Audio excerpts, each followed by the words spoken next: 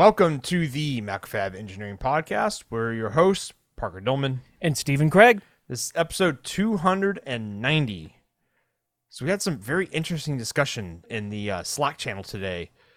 And this was a question inspired by Tim Yeager. I think that's how you pronounce that? Tim Yeager. By the way, this is totally an endorsement for joining our Slack channel, because if you come and talk about cool stuff, then we will probably talk about it on the podcast.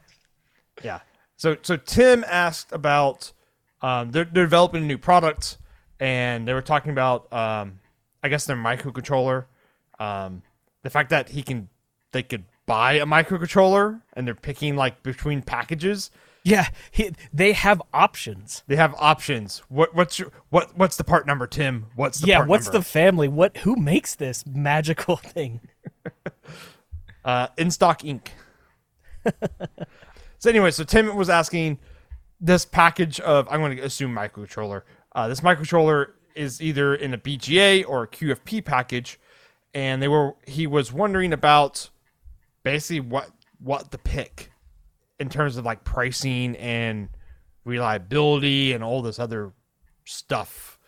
Well, with the caveat that the BGA was actually slightly cheaper than the QFP.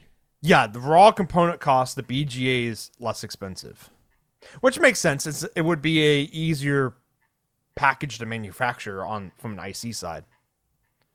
And it's a 48-pin QFP versus a 56-pin BGA.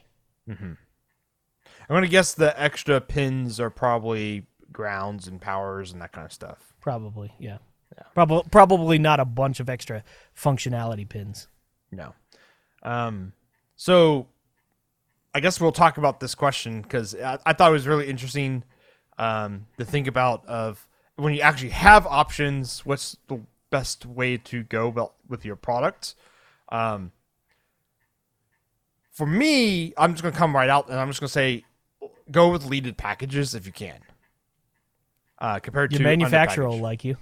Well, not just your manufacturer will like you, but your product's going to be cheaper to manufacture. And that kind of stuff. But why? Why should you pick the QFP over the BGA, even though the BGA is less expensive for the part components cost? I mean, there's a lot of factors behind that. So I guess we'll a lot of touch on factors. Yeah. So the first one, escaping the package. I was hoping to have like an escape from LA or escape from New York joke, but I never got down to writing one. So escaping the package. So what does that mean, Steven?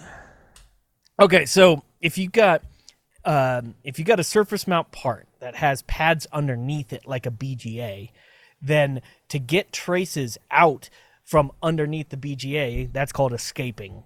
So when it comes to actually routing this part on a board, to get the traces from the internal balls on a BGA can be significantly difficult. Now, with something like a 56-pin BGA, that's kind of an interesting number. I'm assuming it's a rectangular BGA. That's like a 7x8 pin style. So what that means is there's multiple rows of balls in this BGA. So to access the signals that are on some of the internal balls of the BGA can be tricky and can raise the assembly cost just because you're picking one of these BGA styles. Mm-hmm. So with something like a QFP, all the pins are on the side or the legs of the component. So typically that's four sides of the component. So escaping it, as in getting traces out from the part, is considerably easier than a BGA. And most of the time cheaper. It's already technically done for you. It's already escaped, right? It's already escaped. Yeah. So on the BGAs, you actually even wrote an article. Yeah, I actually wrote a pair of articles. It's there's two. It's a series of two articles that talk about how to escape a BGA, and then some of the difficulties behind that, and some of the considerations and the impacts on your PCB. So I think that's still on the MacroFab blog. In fact, if you go to Google and you type in escaping BGAs, I think that it shows up. Yes. So here's one of the rules of thumb when it comes to BGA packages. If you count the number of rows or the number of columns of pads in a BGA, whichever one is smaller. Most of the time, BGAs are squares, so your rows and your columns are going to be the same. But in this case, like I said, I think it's a rectangle. So pick whichever one is smaller. For every pair of rows or columns, that adds a layer on your PCB. So if you have 4 rows and columns, that you could get away with a 2-layer PCB. But as soon as you're getting bigger than that, you need more than that. And most BGAs, you're never going to get away with a 2-layer PCB unless it's one of those little like 4-banger guys, you know. And those are only require 1 layer to escape. So BGAs require that your layer stack up in your PCB increases dramatically as soon as you add more pins to your BGA. Now, that's assuming you need to access all the pins on a BGA. Yeah. Because it might be that most of the inners are grounds or powers, and you can easily access those with just a little trace off with a via down, you know. Well, okay, so there's difficulty with that because if you think of a BGA, one of the easiest ways to look at a BGA is just consider 4 adjacent balls, and then do the geometry in between those balls, and consider what's your largest via you can create with your largest annular ring around it that fits within your manufacturer's available tolerance and whatever you're willing to pay for. As soon as the pitch of the balls, in other words, the distance in between balls, starts to shrink, which in BGAs that's sort of the trend as things get smaller and smaller, your cost starts to skyrocket because your vias get way smaller, which necessitates that your annular rings get smaller, which starts to become much more difficult to manufacture the actual PCB. And then you have to start getting into more, I guess, wild manufacturing processes like via and pad and things like that, when the pad is already 0.004 of an inch, right? Yeah. Basically, your PCB tolerances start to go up compared to the QFP. I mean, it also depends on the QFN or QFP as well, because you start getting basically once you get below like 0.5 millimeter pitch, you start having to bump up your tolerances as well to make sure, you know, are you getting enough? If you can, are you getting solder dam on your solder mask? Or if you can't get that, you know, are your pads basically the width of the J lead? You know, yeah. Well, okay, so it really depends. With a BGA, you kind of get hit in 2 ways, whereas with a QFP, you only get hit once. And what I mean by hit is like your board cost increases. So with a QFP, as the pitch decreases, you need to get tighter tolerances on your PCB, and that usually comes with added cost. And at Macrofab, I believe you guys call that extended, right? Yeah, it's just extended manufacturing. Yeah. And what that typically means is just your trace size and your spacing. Width. Yeah. Right. Can get closer. Whereas with a BGA, most of the time you already have to be at your extended manufacturing for your trace size, but then you also have to get beyond that smaller vias. So you pay 2 times over for that. Or it's not 2x. It's just you pay for both of those extra manufacturing. And if you go into blind buried vias, for small volume stuff, that's usually just like a blanket adder that the PCB fabricator will add on. But if you're in production, you basically pay per blind buried via. Is how that works out. All right. So that's about the PCBA level. I think that's about all I can think about on the PCBA. Not PCBA, PCB level. Like the actual printed circuit board you'd have to worry about. Yeah, I mean, there's... this is fairly standard now, but your surface finish, you pretty much have to get a flat surface finish. Yeah. So ENIG and OSP start to become... But at the same time, those are kind of standard, so they don't necessarily add much cost. But they do guarantee that you need something flat like that. Correct. Yeah, I can't think of anything else on the PCBA I keep saying PCBA. On the PCB, that's different. But on, let's say, the assembly side or post-assembly inspection costs, because with leaded packages like a QFP, you can easily just AOI the whole board and most PCBA manufacturers AOI everything. Hell, half the time you can do it with the naked eye. Yeah, yeah. I mean, not like obviously, like in a production sense, you wouldn't do that. But if there was an issue, you could almost easily see it just right away. Whereas a BGA pretty much requires X-ray to see anything that's really wrong with it. They make like kind of like not underscope, like a 90-degree bend, like prisms that you can like. It's like a reverse periscope. You're looking down, not up. yeah. But you can only really see like maybe the first 2 rows of the balls. Yeah, if you're lucky. If you're lucky. So yeah, you really need to get really high quality on your BGAs. You pretty much need X-ray inspection, which adds cost. So let's take a side note real quick and talk about the issues that come up with what kind of issues do you see with manufacturing in BGAs? Like, what is a problem with a BGA? The big one I see a lot is basically underpackaged shorts. 2 balls shorting together. 2 balls shorting together, or like a solder ball, a rogue solder ball, like is underneath there. Rogue, I like that. Yeah.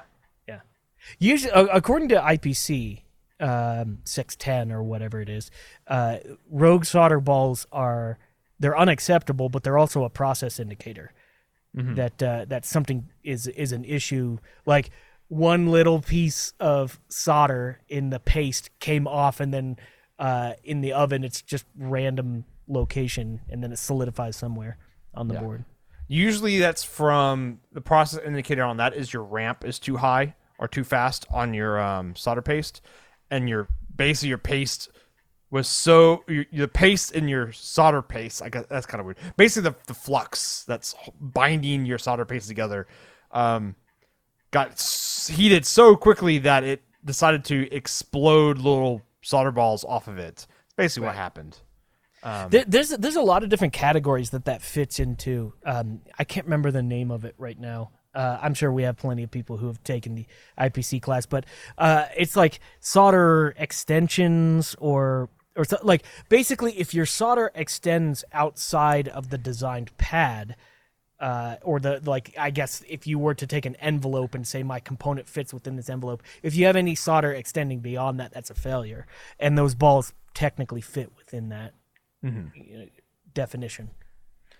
It depends where the balls end up, though. So, well, most of the time when I see those balls, it's like underneath an 0805 component on the sides of it. They just kind of like stick to the side of the component there.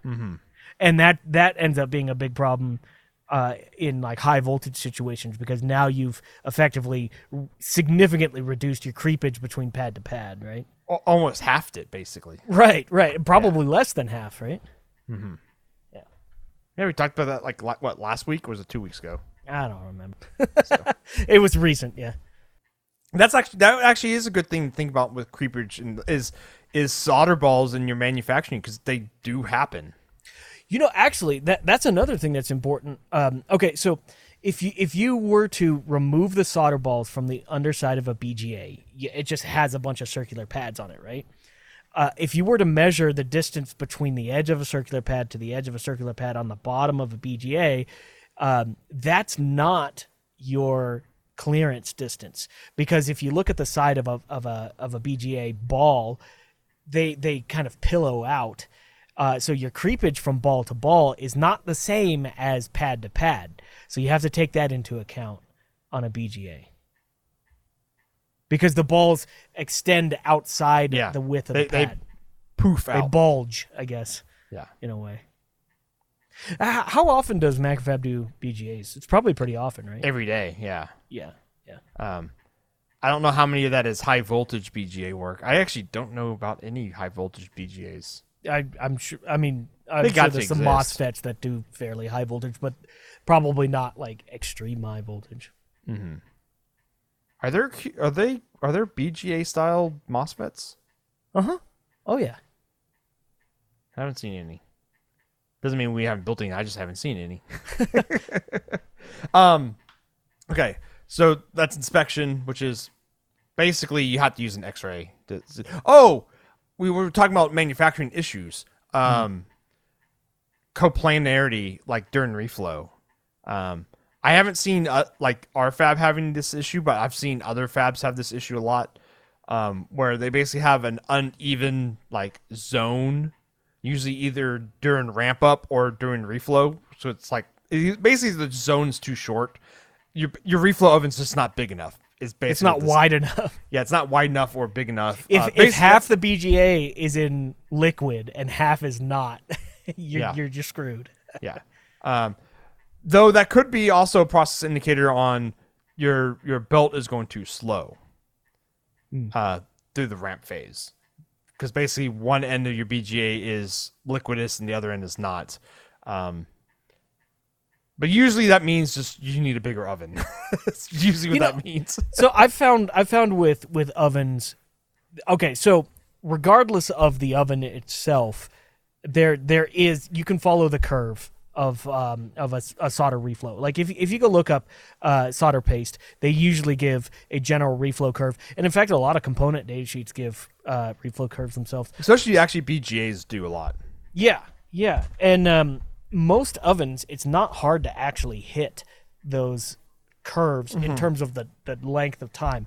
Most of the time, it's the zone temperature that matters, and less the actual speed of the conveyor. Like, in fact, you could probably put a component or put a board in an oven, time it with the oven off, and get your general conveyor speed, and then adjust times on the temperatures on the zones, because it's somewhere between like 5.5 and 8 minutes in the oven. I've found with the we have a Heller 1703 at work. It's like 6.5 minutes is perfect for us with our SAC 305. And though it depends on the PCB, it depends on basically the thermal mass of the assembly. You know, actually, come to think about it, that right there is another thing to take into consideration. If your PCB design requires your manufacturer to change their oven profile, that may incur some cost, because that may be some engineering time that they have to go and figure out what is good for your board.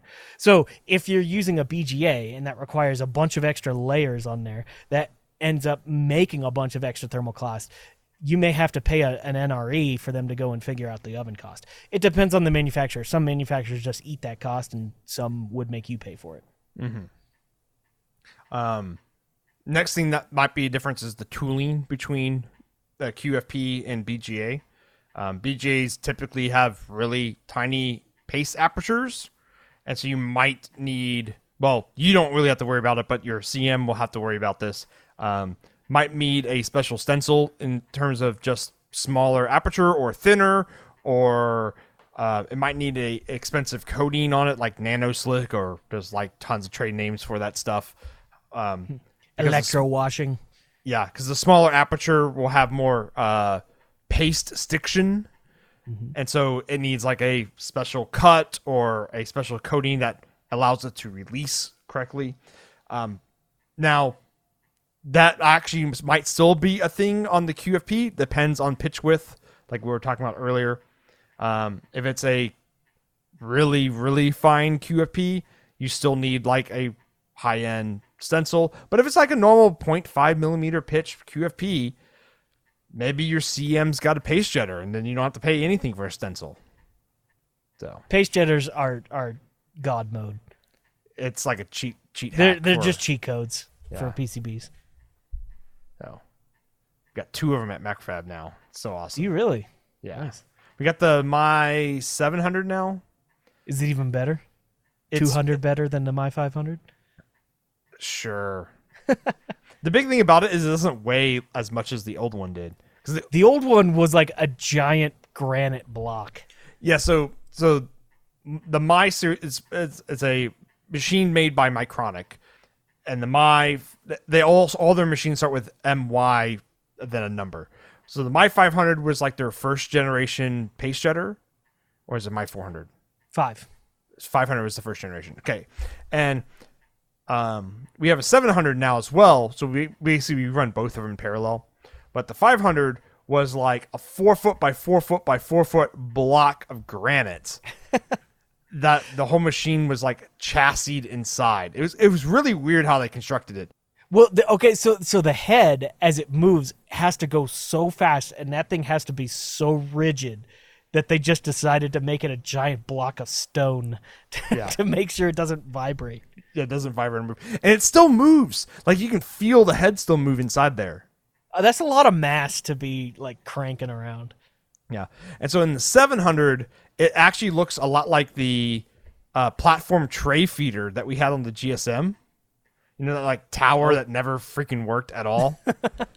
That thing was a turd. Yeah, that machine was so bad. It looks like one of those, except painted in the Micronic colors. And so it's just like sheet metal box. And I'm like, there's no way this thing... So I think what they did is they made the gantry system just way lighter and better, acceleration and jerk control. And they don't need all that mass anymore. That reminds me, like, way early on in the podcast, probably in the first 50 episodes, we talked to a robotics company that makes robotic arms. And the biggest thing was from the mechanical sides of things. From the electrical side, you don't have to, you have to consider all of these things, but they end up just being numbers from a microcontroller, like velocity, acceleration, stoppage, these kinds of things. But stiffness really matters a whole lot in mechanical systems, to say, like, I want to go from position X to position Y, and I want to do it this fast, and I want to know that I actually got there, and I want to stop and be exactly there. I think the very first Micronic was just like, the way we do that is we just make it heavy as hell. You know? Really, really heavy. Which, of course, made all the motors bigger, which makes everything else heavier. Yeah. Yeah, everything scales, right? Yeah. I do really like their pick and place machines. So we have a My 200 and a 300 now.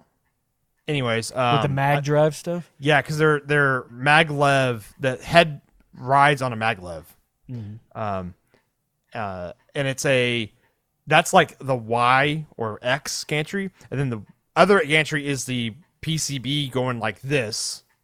Right, the PCB just moves in and out of the machine. Kind of like a Prusa 3D printer, I guess. Yeah. Where the bed moves, and that's the other gantry, and then Z is just, the head going up and down. Right. I really like those, I mean, because they're so smooth. That's the thing, is like, you barely even hear those machines run. It's just like air moving by. Yeah. It's just a whoosh. Whoosh. And they can move that head fast. Really, that mag drive has a lot of torque in it. I would put it that way. Yeah. So I always wondered why they didn't do that for the pace jetters. It also has a ton of positional accuracy. That's the thing that's most impressive. Because, like, getting a thing to, hammer some current into a mag drive and get it to move, that's not necessarily the hardest part. It's getting it to move, getting it to there fast, and getting it there accurate. They do all of it. Mm-hmm. Yeah, that's expensive. We have a Samsung SM438 or something, and it just runs on ball screws, and it's still impressive. So it's like the GSM, except it works. Yeah, except good. so why we're dogging on the GSM? GSM is a pick and place manufacturer. I think it's like actually Universal is the manufacturer. Yeah, that's it. MacFab used to have a Universal GSM like ages ago, like the very first big one you guys got. It's like 6 years ago at this point, I think. Yeah, and that was our first big boy pick and place machines, and it was a turd. I don't know how many times we rebuilt so many. It ran OS2 Warp, but that was actually not its problem.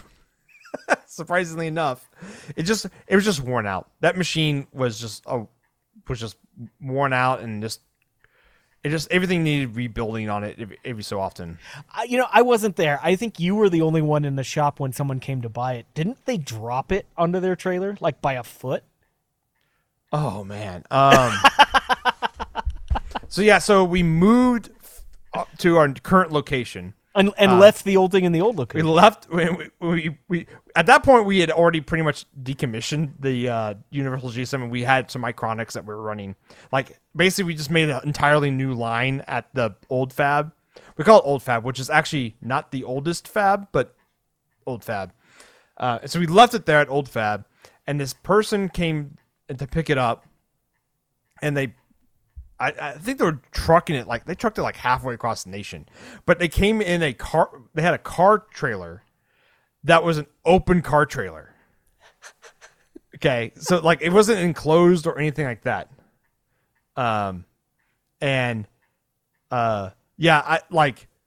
He tried to move it on like pallet movers and stuff, and just I think he dropped it like 6 inches a couple times, like getting it to the trailer. And because I wasn't going to help him, I felt kind of douchey. I'm like, dude, I'm not helping you move this thing. It sounds like a you problem. And because it took like a ginormous forklift to move it there, and I'm like, dude, if you don't bring a big forklift, I'm not going to help you move this thing. But they just had pallet jacks and like, yeah, and shoving it, wheeling it across the floor like 100 feet to the loading dock. And then he like winched it onto the he just trailer. put a come along on there. No, yes, exactly. Hey, I guess you do what you got to do, right? You got to do what you got to do, but I'm like, how much I'm reading chat real quick. I broke a hole in the trailer bed and we had to patch it when he got back. Oh, did you get that Mercury Inc. one? That GSM? We found the owner. Amazing. Yeah. Did you ever get that machine running right? I didn't even know. Like, I just remember Parker coming back to the office and being like, "It's gone." Oh, you never got it working? Oh, I'm sorry. Yeah, apparently it didn't end up working. Yeah, it was. We tried. We scrapped it from it. I feel so bad now, I guess. I'll put it away. I put it all, like, Steven and I tried to make that machine run. And actually, we did make a lot of boards with it. That's the thing. It did work. A few thousand, yeah. More than that, actually. I think we built like 10,000 plus boards to that machine. It just wasn't set up for what we wanted to do, which was high mix, low volume. It was a high mix, high volume machine. Like, you could put so many feeders on that machine. Yeah.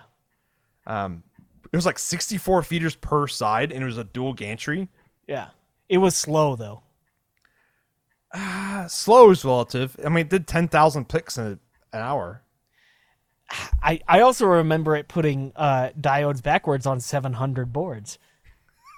That was actually because the person who programmed it wrong. Yeah, they programmed it wrong. They knew they programmed it wrong, and they were like, well, we'll just go forward with it. Yeah, that was the thing. That was a problem. Yeah, they just like, oh, we'll just go forward with it. And it's just like, oh, why? Fix it in post. Oh. Oh, the good old days. Oh, yeah. Man. Well, Mercury Inc. won. It's unfortunate that it went to the scrap metal Pour one yard. out for the GSM. Yeah.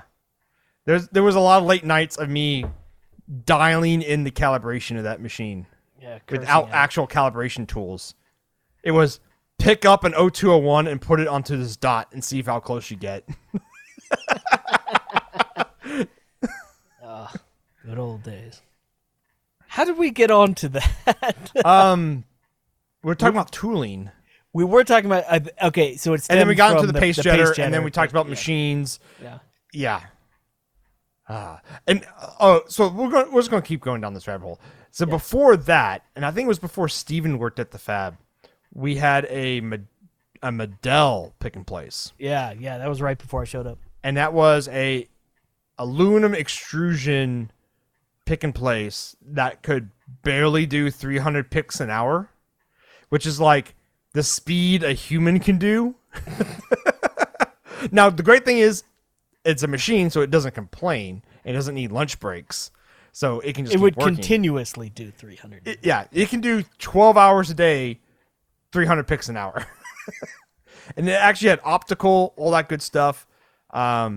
We built the first... we built 2 products on it.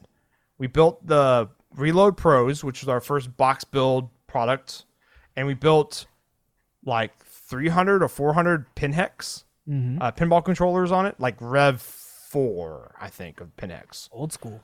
Yeah, really old school. And then and that was and our reflow oven was that little 3-zone gold flow. So we were talking about reflow ovens. You could not reflow a BGA through this one because it was all of 1.5 feet long. Oh yeah, all the zones fit in 1.5 feet. Yeah, all the zones fit in 1.5 feet. It did QFP because that board had a TQFP 100 on it, which was the PIC 32 on it. It did that okay. You definitely could tell it was not reflowing it all at once though. Yeah, it was having problems. Talking about conveyor speed. If your board needs to go through 1.5 feet in 6 minutes, that conveyor speed is really slow. But if you talk about a big Heller like I've got, that's like 10 to 12 feet long, and it's got to go through 6 minutes, that's a hell of a lot faster. Mm-hmm. I remember using that machine more for desoldering components, where you'd put it in, you'd let it get into the liquid zone, lift the lid really quick, and then go in with tweezers and snipe off the part. Yeah, I showed you that trick. Oh my god, I was like, this guy's insane, but it worked. It works. It worked. Yeah, so that was after we got the Bravo, which was our second reflow oven. Electrovert. Yeah, the Electrovert Bravo, which was a quote lead-free unquote machine. Yeah, only if you run it at like 120%. And so once we got the Bravo, the gold flow went into hibernation.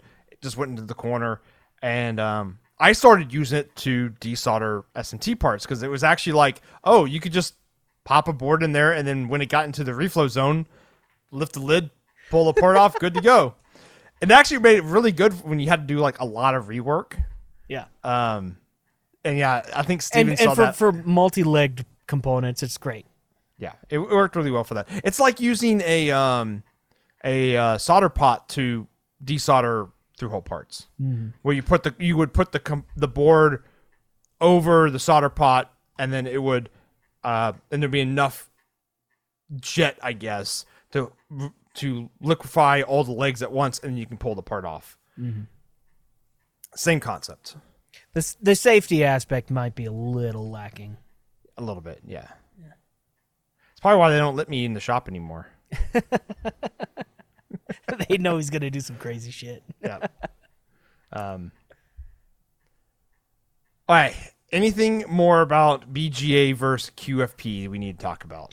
I think the consensus in general, of course, all of this is in general, is that you're likely to save some money on your assembly and your raw PCB cost if you go QFP.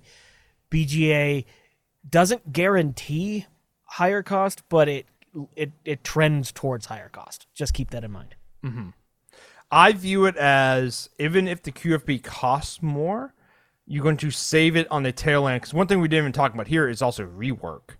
BGA rework, you basically have to start over, like either in reballing the BGA or just scrapping the part and then getting a new BGA.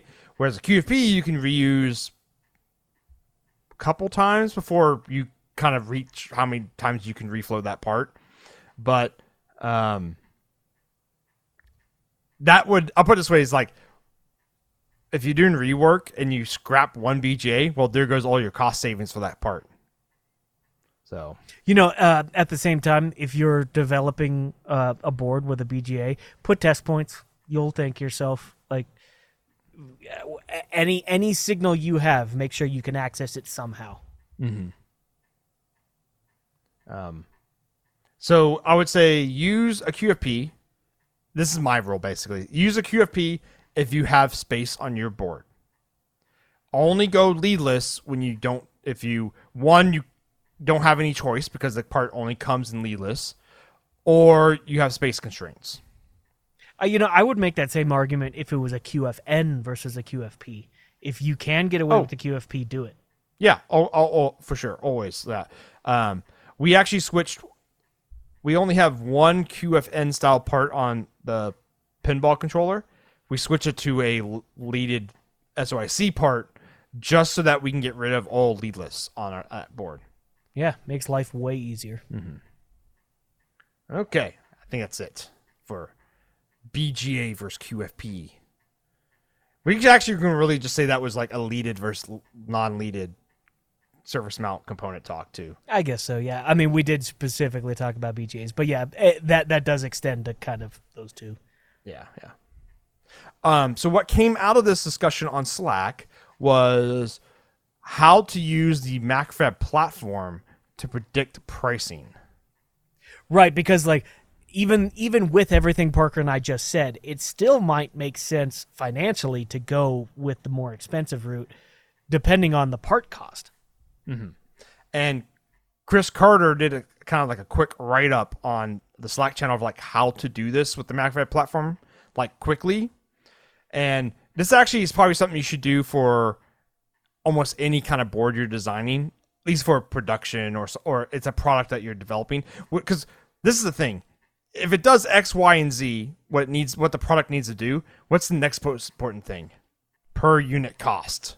And the earlier you can get that per unit cost to the product designer or your boss at work or whatever, the better they're going to be at planning everything out.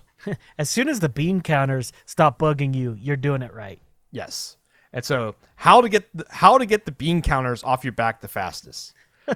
So most time you just do like napkin math because you don't know everything that your PCB might need at this point, like capacitors and resistors and passives and that kind of stuff. But you know, like, oh, I'm probably going to use this microcontroller. I need like 8 MOSFETs. It's got these couple special LEDs maybe, and it's got a analog to digital converter front end with some IC protection. So you can build up a rough bill of materials just like that. Sure, it might be a couple dollars high or a couple dollars low, but it's going to be roughly where you need it to be. It's a good shotgun shot at the target. Yeah, exactly.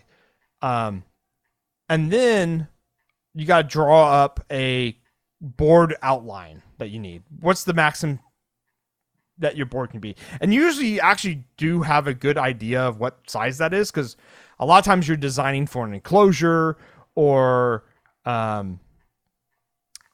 you think or like the end product needs to only be this big, and so your PCB is dictated by that size. So you can just draw a rectangle that's that dimension and just throw all your parts in there, and then you can throw it up onto the MacFab platform, and it will quote it out for you. And this is where you can go in and go, oh, well, I want to see the difference between that QFP and BGA, and all you got to do is just change what that bill of material item is on the bill of material page, and it will just right. You don't even have to re-upload a new bill of materials. Yeah, you just got to search for the new part, select it, and then see what the price difference is. And so it'll show you the labor and the price difference between the components, and then for all the quantities you want. You want to make 1 million of them? Sure. So kind of to boil it down, what you're doing is you're just adding a dummy board that has an outline. You're throwing up a bill of materials that isn't necessarily 100% the end product, but it has all the major points on it. And then the MacroFab system will give you a ballpark price of your board is this big, your bill of materials has these parts on it, and it'll give you ideas based on those the characteristics of the parts in the board. Correct. And then you can also like just change like the layer count. So you're like, oh, the BGA is going to require a 6-layer board versus the QFP, which is 4-layer. And you can just do that change there too. You know, okay, here's the thing. I think that's actually a tool that a lot of people don't know about, and I'm not just trying to sell MacroFab here. That is a pretty good way. Like, let's say you have an idea for this new whiz-bang product, and you need to go and create your initial findings document to provide to the accountants or whoever, your boss or whatever. This is a really great way to very quickly get an idea of the assembly cost, the bill of materials cost, like everything. You can get your initial findings, and you can be 10 steps ahead by saying, like, look, I've already have like generally accurate pricing on this, so I can tell you before we've even put pen to paper on a design, this is how much I think it's going to cost. Mm-hmm. And like you said there, Parker, you can change the characteristics about it and say like, oh, let's say we're running a 4-layer board and we find out that we need to go BGA and that needs to go from 4 to 8 layers. You could already have that information in your presentation. Say like, we know that in general it's going to be a X% increase. Yep. I did write an article about this a long time ago. I did do a quick Google search and I couldn't find it. So it's somewhere out there on the MacFab blog, so I'll have to find it. But it's about how to do this in Eagle. So you could probably expand that to other EDA tools, but yeah. I mean, I use it all the time, basically. Like when I did the pinball controller, I basically am like, okay, the board is going to be like 10 by 5. It was my goal. I ended up with 11 by 5. So I had to cheat a little bit. But yeah, it's I just came up with, I went 10 by 5 and I just threw all the parts in the middle of the board, didn't even route anything, and just uploaded that. And was able to get, I think I was within $4 of my estimate. So, well, in terms of a percent, how much was that? It was probably pretty close, right? That would be 3%. Okay, yeah. So if you, I think how awesome that would be if you're giving a presentation on new product development to your boss and you can be within 3% of the target price, like that's incredible, right? Yeah, as 8 opposed months to just before like you designed estimates. it. Yeah, right before you've even opened a new schematic. And so here's the thing, I can tell you from my experience, there's 2 major factors in PCB assembly that are going to sort of adjust the price on your board. That is square area of your board, and then your pin count, and that would be, how, like, what's the total number of SMD pins? So like, a resistor is going to have 2, and SOIC 8 is going to have 8. I tally those all up. The more pins you have, the more it's going to cost to assemble, and the more square area, the more the board's going to cost. So those are sort of like if you're thinking of like the very top level things of what affect costs on a PCB, those are some of the big ones. Mm-hmm. Anywhere, not just MacFab. I know some places they will go all the way down to adding assembly cost per component. I think that ends up being a little onerous in a way. Yeah, it depends on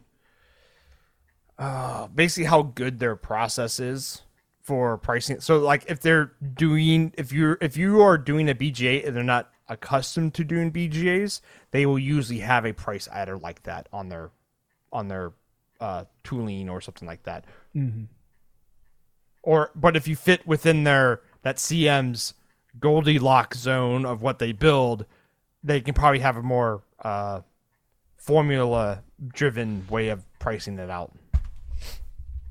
Okay, so one of the big things where I think MacroFab kind of knocks it out of the park with this isn't that you get an instantaneous price, because a lot of places will give you an instantaneous price.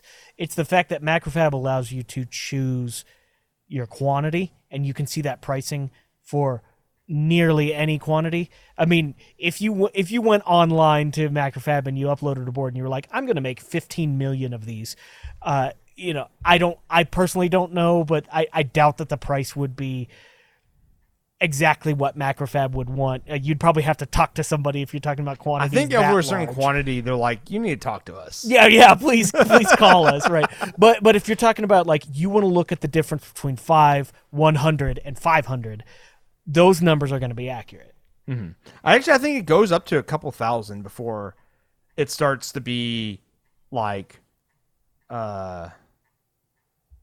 You're edge casing the algorithm if you're up at a million. I hate to say it, but pricing ambiguous that's the wrong word. but yeah, because at that volume a penny matters, or like an extra step in the process matters. Actually, at that point, talking to someone, you're probably going to get a better price than what the website tells you. So having run my own stuff, kind of like I don't run them as like Parker at MacFab.com in the platform. I run it as like my own stuff. So it's like secret shopper, I guess, in quotes. Yeah, when you get to a certain volume, contact for sure. Yeah.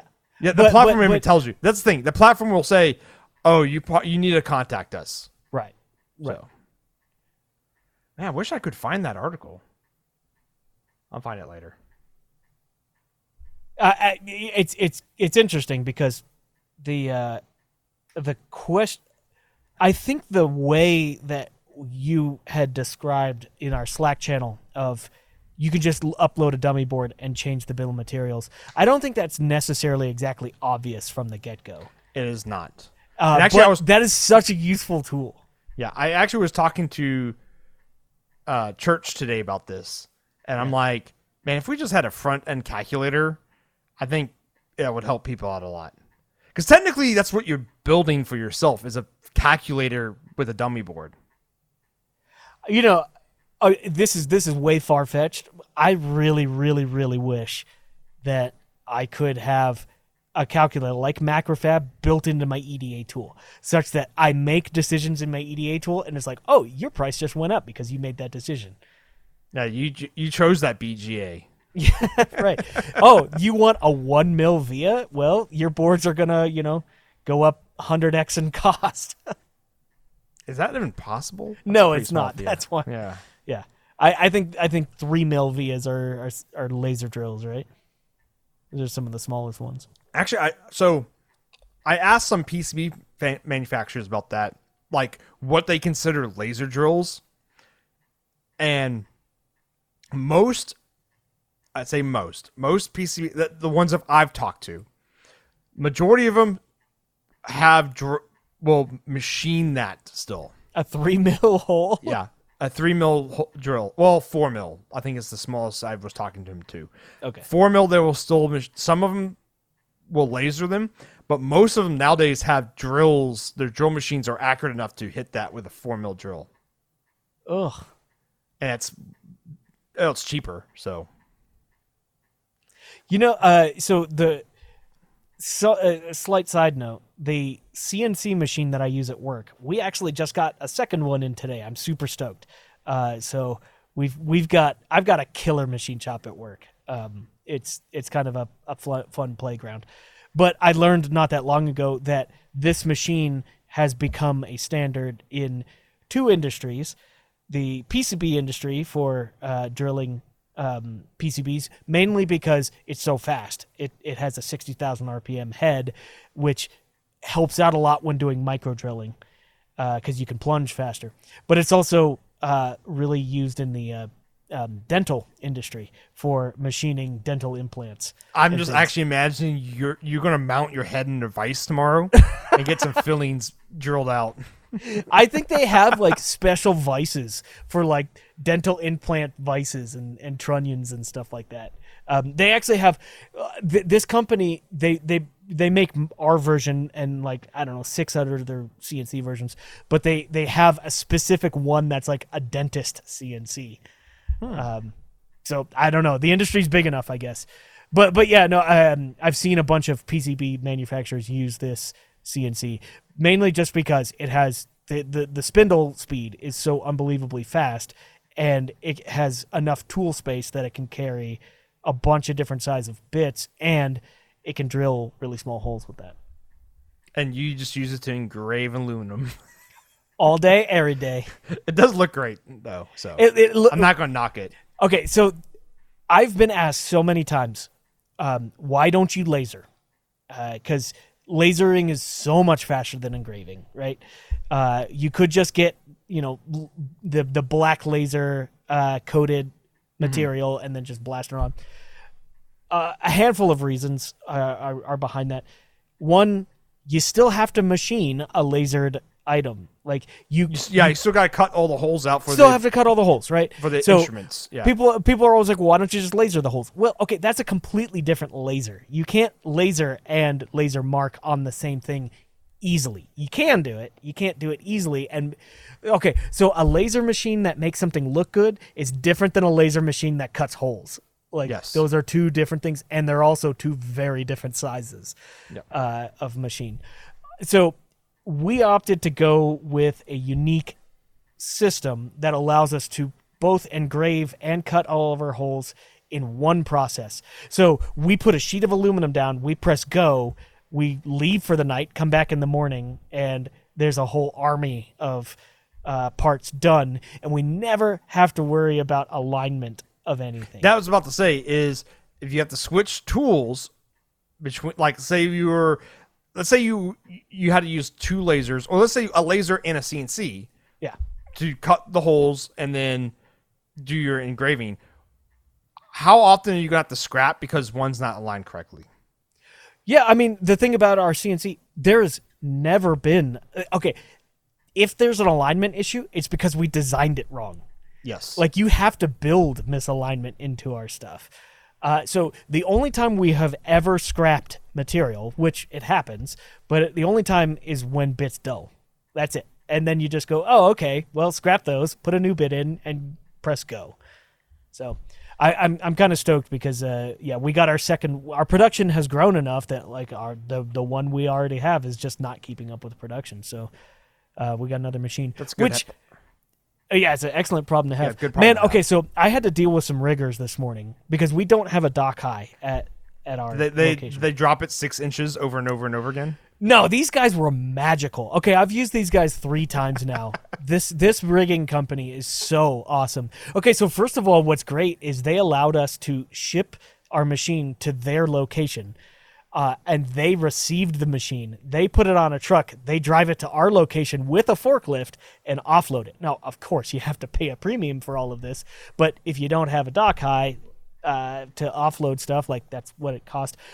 I watched these guys spin a 12-foot forklift in a 6-foot room. I don't know how they do it. These guys are so good. Like, okay, so we have, like, in our warehouse, we have other machines and we have tables and we have all this other stuff. I spent all day yesterday cleaning up our warehouse and like moving things around, but it was still like, man, if they have a big forklift, this is going to be hard to get around. They can dance with a forklift. These guys are amazing. Like, and they've got a 2,500 pound CNC on the end of this forklift, and they're just swinging around like waltzing with this thing. Like, it was impressive. I have to say that. Oh, I will man. use these guys in the future when I buy more machines for sure. Yeah. I just remember it reminds me when we were unloading the Micronics. Yeah, or my 500 and the my 200. No, from a tow truck. So we're not going to get to the last topic today because we're going to have this story. We told this story like 4 times. I love it. Have we? Oh, I'm yeah. going to tell it yeah. again because I love It's this still story. good. It's still good. So we ordered a Micronic 200 and a Micronic 500, the pace jetter, from, I think that came from Sweden, right? Yeah. Uh-huh. So they show up at downtown Houston on a flatbed, like, semi truck. It was like an air ride truck.